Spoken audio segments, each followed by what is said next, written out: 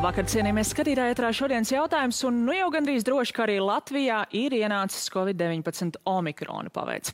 Vai tas nes līdz kādus būtiskus riskus, to vēl nezinām, izpēte notiek, bet arī ar līdzinējiem vīrusu variantiem ir pieticis, lai Latvijā ar Covid-19 būtu miruši jau vairāk nekā 4000 cilvēku.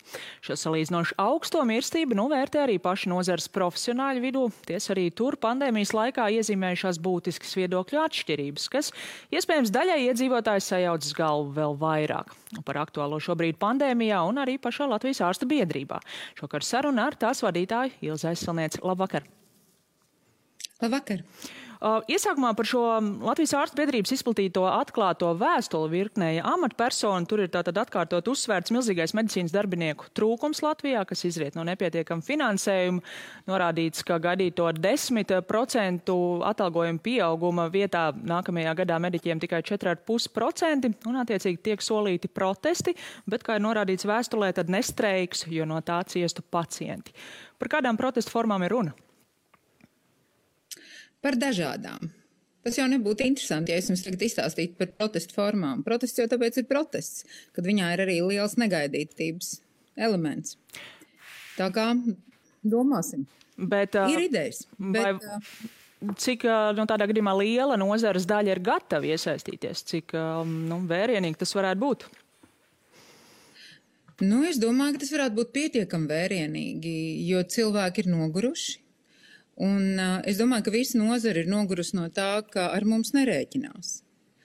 Un jāsaka, tā lūdzēja loma visus šos gadus, jau gadu desmitus, bet viens no galvenajiem iemesliem, kāpēc es gāju par Latvijas ārstu biedrības prezidenti 2018. gadā un bija ar mieru kandidēt uz šo amatu un uzsākt darbu, bija budžets. Absolūti nepietiekamais budžets, jo es gribu strādāt veselības aprūpas sistēmā, kur savam pacientam es varu teikt, Klau, tev ir šī nopietnā onkoloģiskā saslimšana, bet mūsdienu medicīna to ārstē. Šī diagnoze nenozīmē nāvi, šī diagnoze nenozīmē šķiršanos no tev mīļajiem tuvajiem. Uz priekšu ārstējamies, sekojam, mainam dzīvesveidu, daram visu, lai, uzveiktu slimību. Bet es to nevaru kā ārsts, es to nevaru kā ģimenes ārsts. Tāpēc vienīgais ceļš bija iet un kaut ko darīt, lai palielinātu budžetu. Un es gribu teikt, ka Latvijas ārstu biedrība ir izdarījusi milzīgi daudz. Jau 2019. gadā, kad bija 20% budžeta pieaugums, un 2020. gadā ir bijis pieaugums līdz šim. Bet Aizsilnieces kundze, es gribētu jums jautāt par šo gadu, ņemot vērā, ka Saeima jau ir nobalsojis. Bija daudz diskusiju budžeta pieņemšanas procesā, bet tagad, kad lēmums jau ir pieņemts par nākamā gada budžetu, kāds ir protesta akciju mērķis? Jūs cerat vēl kaut ko mainīt šajā jau apstiprinātajā budžetā? Ja mūsu cienījamie politiķi beidzot sapratīs, kas ir svarīgi valstī, valsts attīstībai un arī valsts drošībai, jo veselības aprūpe, stipra veselības aprūpe ir daļa no valsts drošības, tad var mainīt. Es domāju, ka ja grib, var mainīt. Ir jautājums, vai gribās. Jo ir 20, 12, 20% pieaugums bijis. Protams, ka budžets ir dubultojies, bet mēs neesam pietuvinājušies tiem rādītājiem, kas ir gan par algām runājot, gan par to, mēs tērējam uz vienu iedzīvotāju veselības aprūpē gadā. Mēs esam diezgan tālu aiz saviem kaimiņiem, Igauniem un Lietuviešiem. Sakiet, vai jūs neredzat risku, ka šos protestus varētu kaut kādā ziņā varbūt diskreditēt tieši tas, ka tos organizē Latvijas ārstu biedrība? Mēs zinām, ka tās valdes šobrīd ir pametuši 3 valdes locekļi, gan viceprezidents, viens no viņiem arī Kārlis Strācens, tagad līdz ar viņu vairs nav pārstāvēt arī Latvijas jauno ārstu biedrība. Tad mēs dzirdam, ka tiek vākti paraksti par biedru kopsapulci, iespējams jaunas valdes vēlēšanām, vai tas viss neļauj to skaita politiķiem, kas par šo lēmju, nedod rokās tādu instrumentu teikt, tieciet vispirms paši savā saimniecībā galā un tad runājiet ar mums.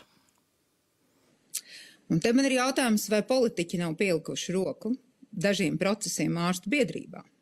Es gribu teikt, ka ārsts ārstē. Viņš glābi cilvēku dzīvības un nevis nodarbojas ar savu spalvu spodrināšanu. Un es domāju, ka ārsti vienmēr ir uzskatīti visos laikos par cilvēkiem, kuri tomēr prot stāvēt pret daudzām lietām.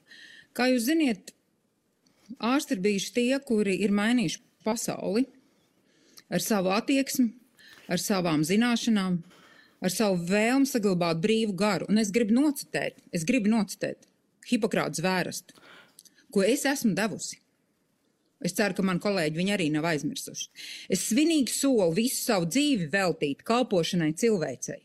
Mana pacienta veselība un labklājība man allaž būs svarīgāka. Es respektēšu savu pacientu autonomiju un cieņu. Visaugstākajā cieņā es uzlūkošu cilvēku dzīvību. Es nepieļaušu, ka man profesionālo pienākumu izpildi iespaidotu pacientu vecums, slimība vai nespēja reliģiskā pārliecība, orientācija, etniskā izcelsme vai jebkāda cita apsvēruma. Un pats galvenais. Es neizmantošu savus medicīniskās zināšanas cilvēktiesību un pilsonisko brīvību pārkāpšanai, pat tad, ja man tiks draudēts. Labi, Tas, Aneta, ir Hipokrates vērsts. Jūs izteicāties gari. Pirms tam devāt tādu, es teiktu, norādi uz to, ka šīs nesaskaņas, par ko es minēju Latvijas ārstu biedrībā, ka tās ir ietekmējuši politiķi. Tādā gadījumā es gribētu vienkārši minēt konkrētu epizodi, kur bija kritika no daļas jūsu kolēģi, un tas bija par jūsu pausto Latvijas televīzijas raidījumā, kas notiek Latvijā. Par to, ka ir šīs konkrētās analīzes, ar kurām jau Covid-19 saslimšanas sākuma stadijā ir iespējams paredzēt, kāda būs tālākā gaita. Stradīņas slimnīcas plaušu ķirurģijas centra vadītāja asociācija pauda, ka šāda analīža nav. Latvijas lauku ģimenes ārstu asociācijas vadītāja pauda, ka šāda analīža nav. Infektologs Uga Dumbis pauda, ka tāda nav. Jūs tālāk skaidrojāt, ka esat domājis to skait arī pilnu asins ainu. Es noteikti neesmu kompetenti iesaistīties šajā diskusijā, bet tas sausais atlikums, par ko atsevišķi mediķi, to skait no neatliekamās medicīniskās palīdzības dienas ziņoja, ka cilvēki šo ir dzirdējuši, un viņi ir tagad prasa, kur ir manas analīzes, un dusmojas, ka tādas netiek veiktas.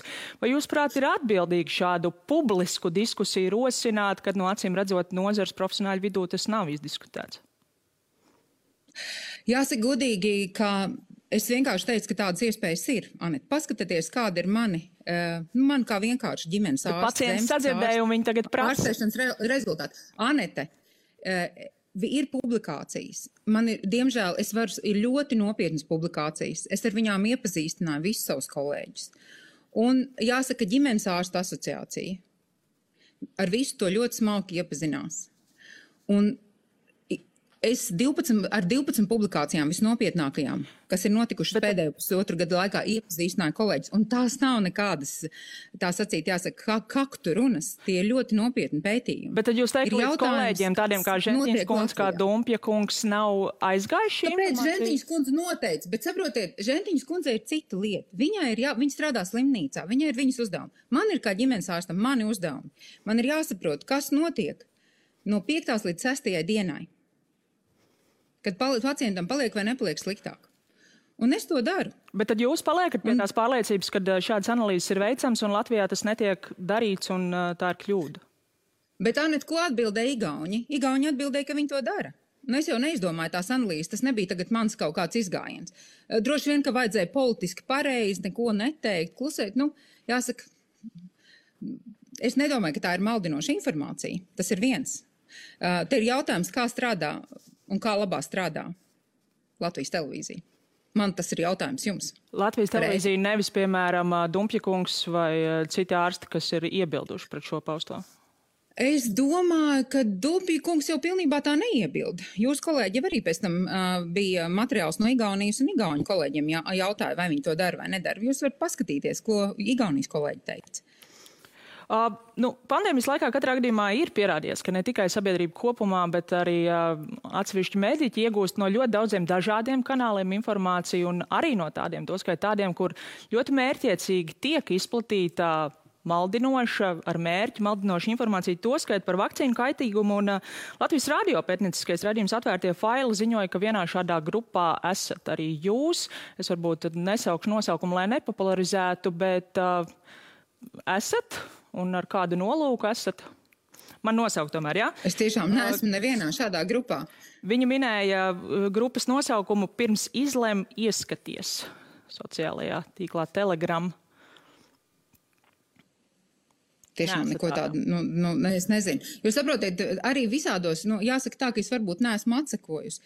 Jo ir vietnes, kurā tev vienkārši tā kā pievieno cilvēki, kas zina, ka tavu telefonu, kas ir tavu draugi, viņi tev piesako, jo viņi uzskata, ka tev tas ir jāzina. Bet es tiešām nezinu par šādām vietnēm. Kā ir vispār ar šādiem dezinformācijas kanāliem un ar maldinošu informāciju, kas klīst apkārt saistībā ar vakcīnām, toskait arī profesionāļu vidū, biedrības iekšienē? Cik daudz par to tiek runāts, cik daudz tiek aicināts savus biedrus, teiksim, uz kaut ko neuzķerties vai norādīt, ka lūk šī informācija, kas tiek izplatīta un varbūt izskatās ticama patiesībā ir maldinoša?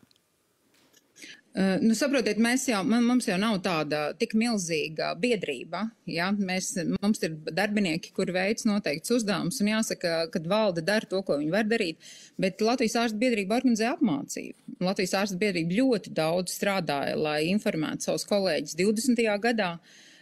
Mums ir divas platformas, kurs ārstiem.lv un medicīnas kurs, kur ir pieejama gan tas, teiksim, ir maksas kursi, bet visa Covid informācija ir bijusi līdz šim arī bezmaksas. Ļoti daudz materiālu mūsu kolēģiem ir.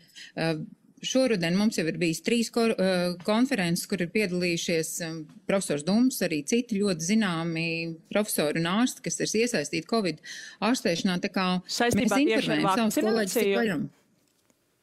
Ar ļoti daudziem jautājumiem. Bet arī ar vakcināciju? Rehabilitāciju. Arī ar vakcināciju, protams. Mēs esam piedāvājuši arī ministrijai, ka mēs varētu viņiem palīdzēt, teiksim, caur mūsu platformām informēt kolēģis, mūsu dalībniekus.